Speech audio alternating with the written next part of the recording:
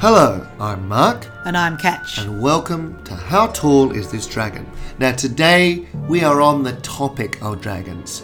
Not the modern fantasy depictions that we might see, but we're specifically going to be talking about dragons in myth and in historical records across all sorts of different cultures, because they are extraordinarily prevalent. And that was one of the things that surprised me the most when I first started looking into this question of how tall is an actual dragon. I knew there was dragons in the Bible, I knew the story of St. George, I knew Chinese dragons, and I thought, well, I'll just look across a few of those. And then I started researching dragons. There are dragons everywhere. Every continent on the earth, with the exception of Antarctica, has stories of dragons. So literally, wherever there are people, there are pictures imaginatively of dragons. Absolutely, ranging from the rainbow serpent in the Australian Indigenous culture to St. George and the dragon, to the Chinese dragons, to Indian dragons. To Quetzalcoatl, who's a dragon in the Aztec myth and mythology. They're absolutely everywhere.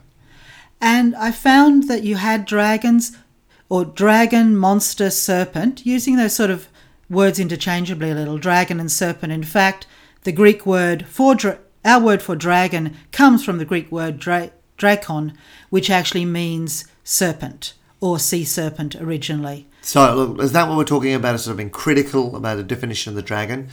Serpent, snake, that's sort of the foundation, one of the foundation pieces of it, isn't it? Absolutely, but dragons are real chimeras. They add all sorts of different things to them, and we'll talk more about that. But first, I've found that the dragon stories fall into three main categories. You have monster dragons. Now, they can range from huge creation-sized dragons that have to be battled by storm gods, down to quite small dragons that get slain by knights or saints, or in fact, North American tribes. Or, let's remember, squished by farmers. Okay, we'll talk about a little bit about those, I hope, soon. Those depictions of stories of people coming up with dragons and a farmer squishing it.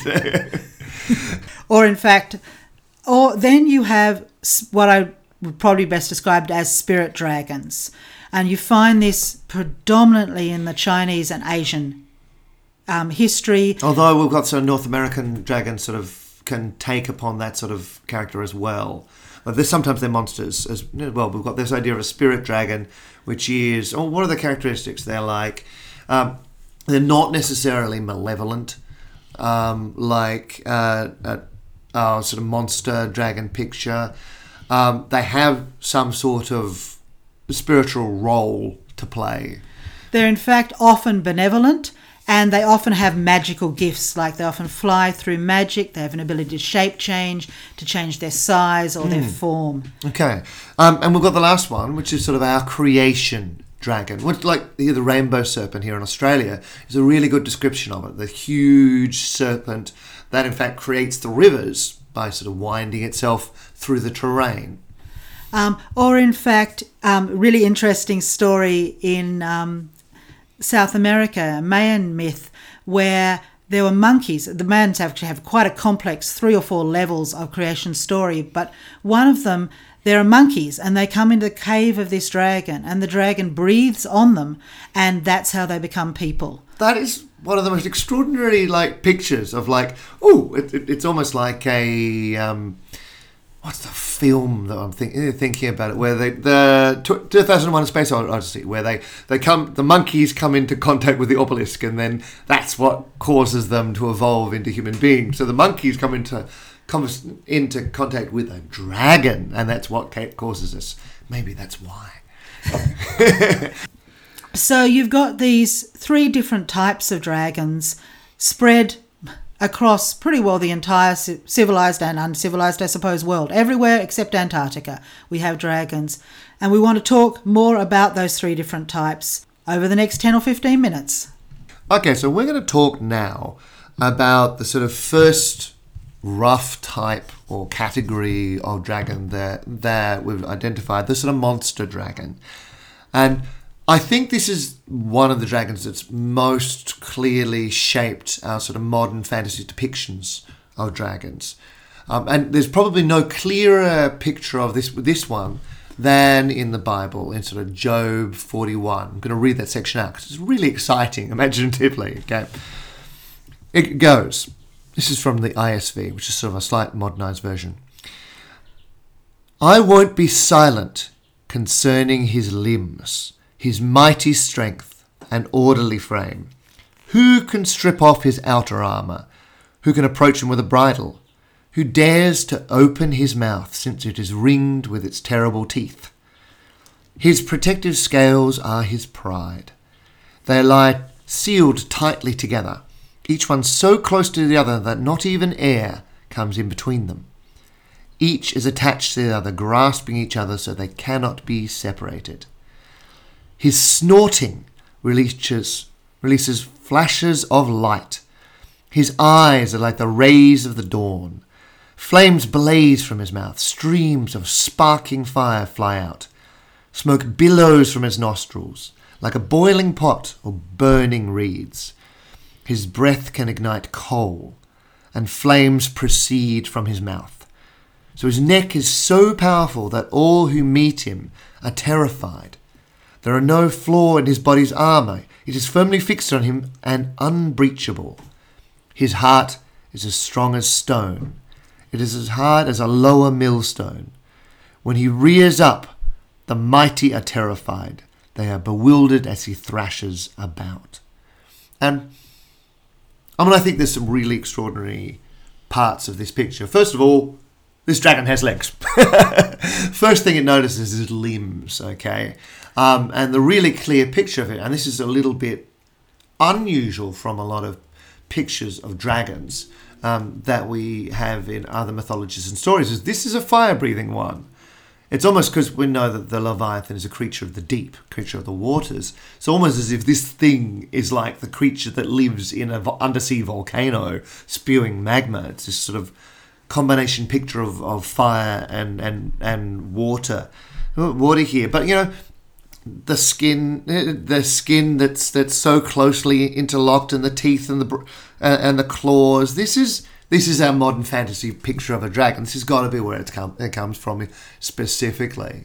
One of the really interesting things about that is that this is not the picture of the dragon that the medieval people had. Yeah, you would have thought. The medieval people had bestiaries written from everywhere from about the 9th to 13th, 14th century, which had depictions of dragons, descriptions of dragons in them. Now, these bestiaries were often used for theological instruction, but despite that, they did not look to the Bible for their dragons. And I want to read you what a medieval dragon looked like according to the experts.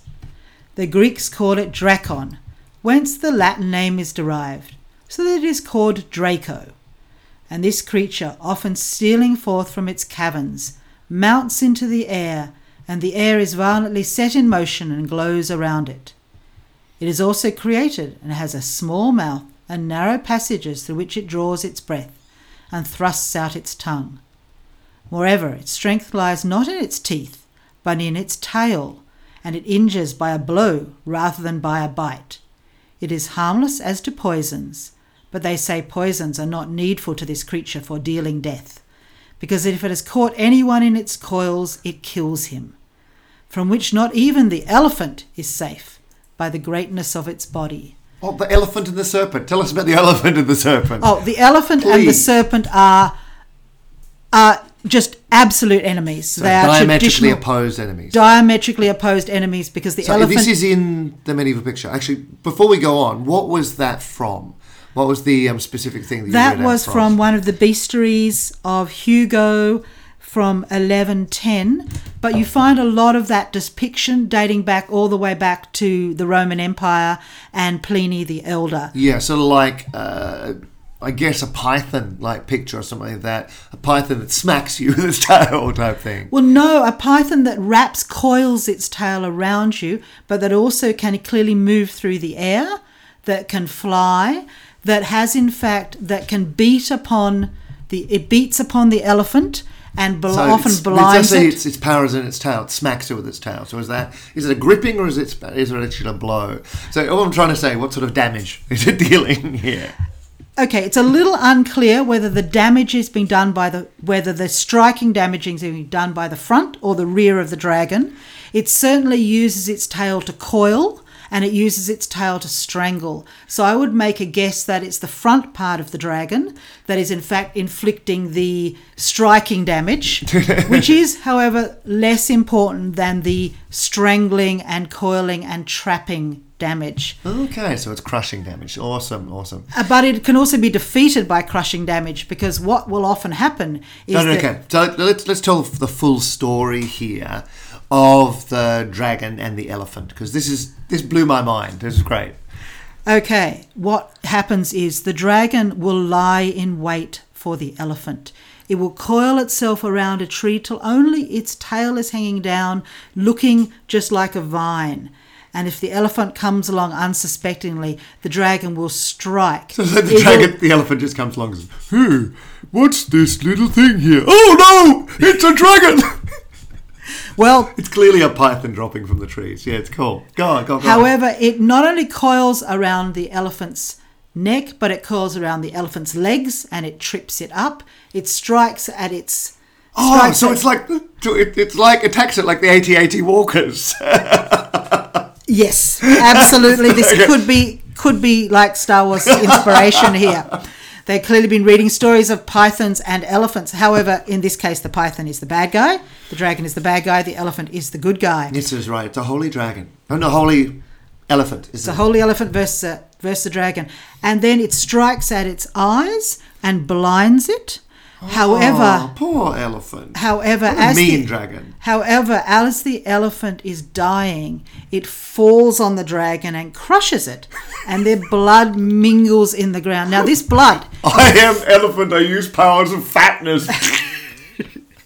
Sounds like a really bad role-playing like adventure. Where no, it's got you. Okay, and I'm now rolling, and I'm now tripping you up. Oh no, I am going to fall on you. Can I do that?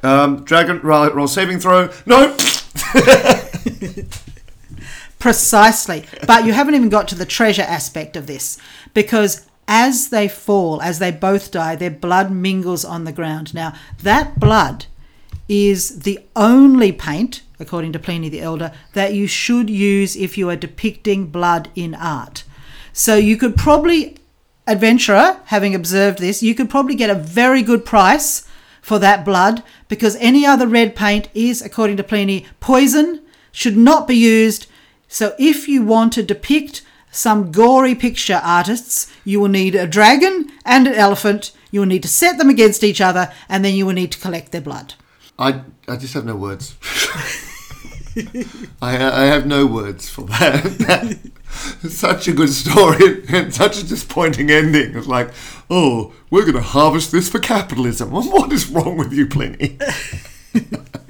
Okay, so on the back of that, answering the question of how tall, how big are these dragons, which is a cool thing to think about. So we're talking about this elephant dragon type thing, the things that tussle together. They've got to kind of be similar sort of sizes, don't they? So sizes, although the elephant might be heavier, because he's got to be able to actually topple the dragon by grabbing its legs, and it's got to be able to strangle it. So we're talking about an elephant-sized dragon, give or take, here.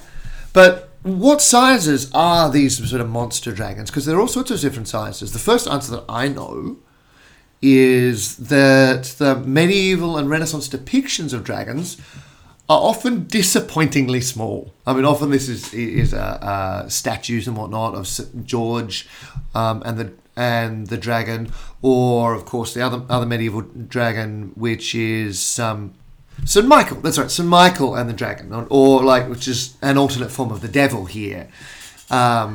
And these are often disappointingly small. Like, they can be boar size, they can maybe be up to bear size, and sometimes they're like a big dog at best. I was always very disappointed looking at this. Like, that's not much of a dragon. Actually, it's interesting you mentioned about St. Michael there, because you're right. I've seen pictures of St. Michael fighting off dragons that are barely bigger than a large cat. And why do you need all that armour and all those swords and armaments? I mean, it's overkill for that little thing. However, the dragon in Revelations, which is the dragon St. Michael actually ends up fighting, is large enough to strike a third of the stars out of the sky with its tail. Okay, and the stars in this circumstance are actually representing angels or angelic beings. So, like, if you view this picture, so to speak, cosmologically, it is actually striking stars. It's galaxy-sized dragon. Okay, that's a big dragon. Or if you do theologically, it's big enough to take out a third of the heavenly host in one swipe. Which rather makes that fight at the beginning of Lord of the Rings look fairly weak, doesn't it? You know, he was only taking out a few lines of armies. So dragons can be that big. They can be galaxy size. But then you come down to your sort of more, still cosmic, but more world-sized dragons. And that's where you come down to one of the most common dragon stories, which is Storm God defeats Chaos Dragon. Yeah, okay, so what have we got here? I mean, this is particularly the Thor and Jormungand story here. Apologies if I'm butchering the pronunciation of any of these things. I would like to apologise too, because I'm sure I'm going to be butchering many pronunciations here. But you have these stories and they run all the way from India with Vitra and Indra. You have Aap and Ra. You have Tiamat and Marduk. You have Baal, and I can't remember the name of Baal's dragon, I'm sorry. You have Yahweh and Leviathan. You have Zeus. Well, they never actually fight. They never actually fight, but Yahweh is a sky god, and he clearly is completely capable of defeating the Leviathan. Well, it's one of the pictures, yeah. You have Zeus and Typhon. You basically have this dragon, which often represents the chaos of the world, being defeated by a storm god who usually represents some form of order. Now, I must admit, a storm god is not what I would think of for order, but that is the way many, many cultures, particularly centering around the Middle East and spreading as far as India and into Europe and north. So your Nordic depictions too. So your Nordic Germanic depictions have a synchronicity with some of those ones, but they're kind of independent, which is interesting. So how big's this dragon, and what are its characteristics? Okay, the dragon that a storm god fights usually ranges from whale gigantean all the way up to circling the earth. Yeah, okay. So the world serpent itself is like circling the world tree, so it's actually bigger than the earth. So yeah, you're ranging from almost real sized up to that cosmic size that moves from world serpent's a little bit of a sort of middling ground. The world serpent is large enough to be battled by a hero. Yeah, it is. It's small enough to be battled by a hero. Of course, a god who hero. can drink the sea. A god who can drink the sea. So we're talking a very large hero here. Come close to drinking the sea. Okay. Up to the sort of cosmic wipe the stars from the sky size, down to that, Leviathan, the size of a whale, sort of much, bigger than human size, bigger than that elephant-sized dragon, but still in a size that one can sort of imagine being able to see. But I think the most interesting monster dragons are those that are small enough to be defeated by some form of human or demi-human figure. And I mean, there's dozens of these stories, as Mark's mentioned. There's St. George and the Dragon, there's St. Michael, etc. But the one I discovered in my research, which I thought was brilliant, was the one of Thakani. Now, apologise if I'm getting these names mispronounced, but she was actually an African princess. And her parents died when she was young, so she had to raise her two younger brothers. Now, we don't know what their names are. Oh, but they are brats. absolute brats. She looked after them really well. She had them trained up to be warriors. She, in fact, herself went out and slew beasts, etc. So she was brilliant. But she brought them up, and then they went away to warrior training camp. Now, literally, they have a warrior training camp. They have a warrior training camp. They've been watching too much Disney.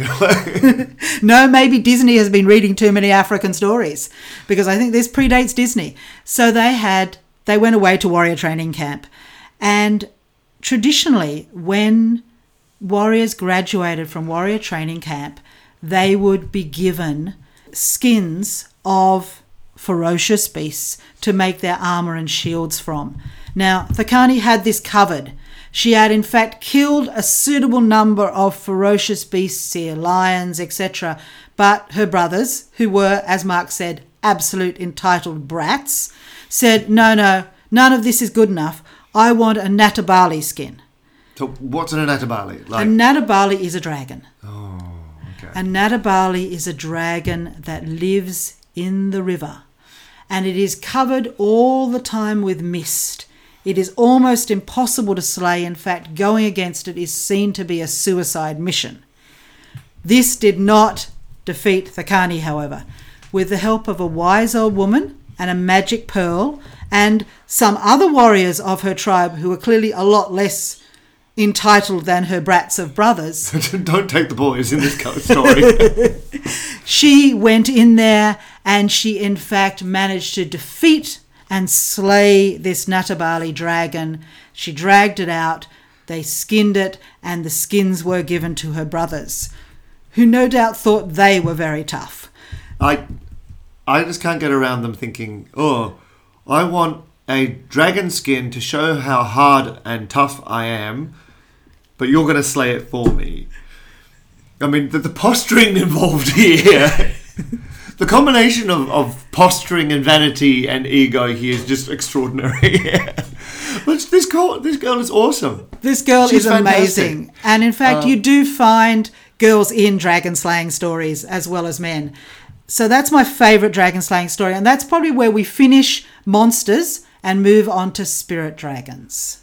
Okay, so we've got a second type of dragon. They're sort of roughly identified. And this is what we're calling like a spirit dragon. Spirit quite specifically because they do seem to have a place in the cosmic hierarchy. Literally they're at the top of it.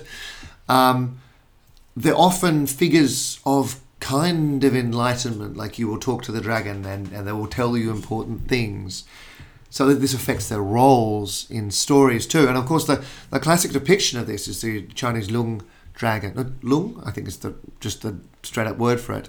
Kat, you've got a description you're going to share about that. Yep, there's this wonderful description of a dragon. They have antlers resembling those of a stag, his head that of a camel, his eyes those of a demon, his neck that of a snake, his belly that of a clam, his scales that of a carp, his claws those of an eagle, his soles those of a tiger, his ears those of a cow. Upon his head he has a thing like a broad eminence, a big lump, called Kimu. If a dragon has no Kimu, he cannot ascend to the sky. Okay. So these dragons are, like they've got this Kimu. Again, apologies for butchering this word. And the Kimu causes them to fly. So it's like clearly they fly by magic. Either they've got this magic thing embedded in them, or it's a magical item that they've picked up somewhere. It's certainly dragons, Chinese dragons here, and the spirit dragons, Chinese dragons, are our best and our strongest example. So there's quite a lot of these dragons, like in a number of Eastern cultures, Indian and Chinese and Japanese, whatever. You even see some of that in the representation of the red and white dragon in Wales and England, because you see there dragons that are not actually monsters to be slain, but dragons that are actually protective and representative of the countries themselves, and where they fight against each other rather than against humanity. But coming back to the Chinese dragons, they are spirits of the air, and so they all fly. Now, most of them don't in fact have wings. Sometimes you have wings, and wings are something that on dragons, sometimes they have them, sometimes they don't. Sometimes they have one set, sometimes they have two sets. But with the... Who has two sets? Oh, a number of Chinese dragons have two sets. There's a description of a devil dragon in medieval manuscript that has two sets of wings. Two sets of wings are not, in fact, uncommon. If you think about... Is that like a butterfly or some sort of weird insect-type dragon? Oh. No, they just have... Well, they've got quite a long body, you see, so they just place the wings need along extra wings. They just place the wings, extra wings along the bodies. It's only a very funny-looking dragon, that wait one. a minute, because like the Chinese dragon too had to be depicted with its face upwards, because like if its face was upwards, it could ascend the heavens. There's the enlightenment, like theme in the dragon yet again type thing, but it couldn't if its face was down. So clearly, the way that it moves is not actually the snake through the air thing like we see in Neverending Story. It's a helicopter. It's got these lots of different sets of wings. It goes and just literally goes straight up. I'm not sure because Chinese dragons often... That's not canonical, but I think it's fun. Chinese dragons don't often, in fact, usually don't have wings. But one of the things you do see there very strongly, and you see this across both monster and spirit dragons, is this sense of being a chimera. This sense of being a combination of different animals. Had all these different animals pointed out. Like it was like cows and like, okay, this is a demon's eyes. Now that's not uncommon. The snakes that were seen, the dragons that were seen apparently by Alexander and his Macedonian troops when they invaded across Asia, had in fact blazing eyes as well. And you get, that's a really common depiction of any dragon depicted across most of Asia, all the way from in fact Istanbul through to China, is these glowing eyes. It's almost a spiritual energy in this case, it almost seems. And one of the aspects of that is that these dragons can often shape change. It's quite common for them to be able to have a human form. The Chinese dragons apparently can change their size from as small as a silk. No, I'm getting to the Japanese in a minute. The Chinese ones can do it from as small as a silkworm to as large as the universe. Okay, right. They do like to go one better than everybody else. That is a flex. The Japanese dragon can become so small that it becomes invisible, which is, I think, a much better way of managing invisibility than the old just be invisible, because it avoids all of those people bumping into you problems. Or does it? Because the people can still step on you. So, like, do you have, like, Ant-Man powers, like, in that small thing you can chuck a truck over or something like that? Or do you actually get squished? But it is really engaging, the idea of like, okay, I'm going to get around and not be seen by became really itty bitty. They are the Ant-Man dragon, as far as I'm concerned. I think if you become that small, you are in fact too small to be stepped on. So it wouldn't be a problem. But I do... But literally, you pass through the atomic boundaries. You pass through the atomic boundaries. This is probably how you become invisible. I have dragons that can pass through atomic boundaries without doing that, so I don't see why becoming small, you couldn't do that. That's cool. But the other thing that really characterises what we're calling a spirit dragon as opposed to a monster dragon is this ability to communicate, is this ability to be part of the narrative story as a protagonist, not just an antagonist. Okay, or a guide or something that we have to get wisdom of. And it's really interesting when these types of dragons get mixed up too, because we have two sort of different ways we've seen that they get mixed up. Well, the first way we have the Persian dragon, which is really the Chinese dragon shape and picture, what they look like, the physicality. However, their role in the story is exactly like we'd come to know of the monster dragon. Okay, it doesn't communicate. It's there to be destroyed, and that's an important part of the hero's journey, is to do that. Now, right now in our modern fantasy, we have the opposite of that, don't we? We've got our modern fantasy. Often we've got dragons that might be pets, or dragons that will be guides, or that are our friends. But the bodies are of this European monster dragon type, okay? So we've actually got these elements being played with and mixed up in different ways as well. And to mix up elements like that is exactly what dragons are about. Because from the beginning, dragons have been a serpent with legs or with wings. They have been a creature with the wings of a bat and the claws of a cat. There have been all these different things. And I think that's one of the things that really distinguishes these two most common types of dragon, both the spirit dragon and the monster dragon, is this chimera quality that they have, this quality that has come out of imagination, I think. And we've still got the third depiction of the dragon, our creation dragon. But what we know about that is much more sparse. Okay, they tend to be huge, and they're involved in the narrative as actually protagonists creating the story. They tend to be somewhat benevolent. Even when the Rainbow Serpent even kills somebody, it kills a couple of people and then it says, "Oh, I better make a rainbow. Oops, my bad. Sorry," to cheer everybody up. Okay, so they're roughly benevolent and part of creation. But they're probably the least common type of dragon too, in terms of depictions. And they're the least complex. They often are depicted as a serpent, without the same element of chimera quality that you see in the other two types of dragons. So we have our three different types of dragons. We have our creation dragon that helps be part of our original myth and is actually a critical character in creating the world. We have our spirit dragon that is kind of a guide often, or maybe a bit in charge of the celestial hierarchy to a decent degree.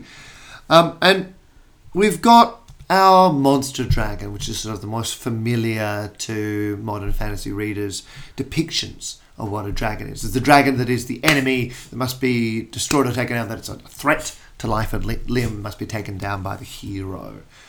But we can say a few things about these dragons. They are, the first thing we can say about all of them is that they tend to, except maybe the creation serpent things, they tend to be chimeras. They're a combination of different animals, cat and snake. So snake's critical. Cat and snake and bird or winged animal type thing, or completely different animals in the Chinese case. And the second thing we can say about all these types of dragons is that you find dragon stories everywhere, from Aztec, South American, Australia, Asia, Europe, the Norse, North America. You find stories of dragons everywhere.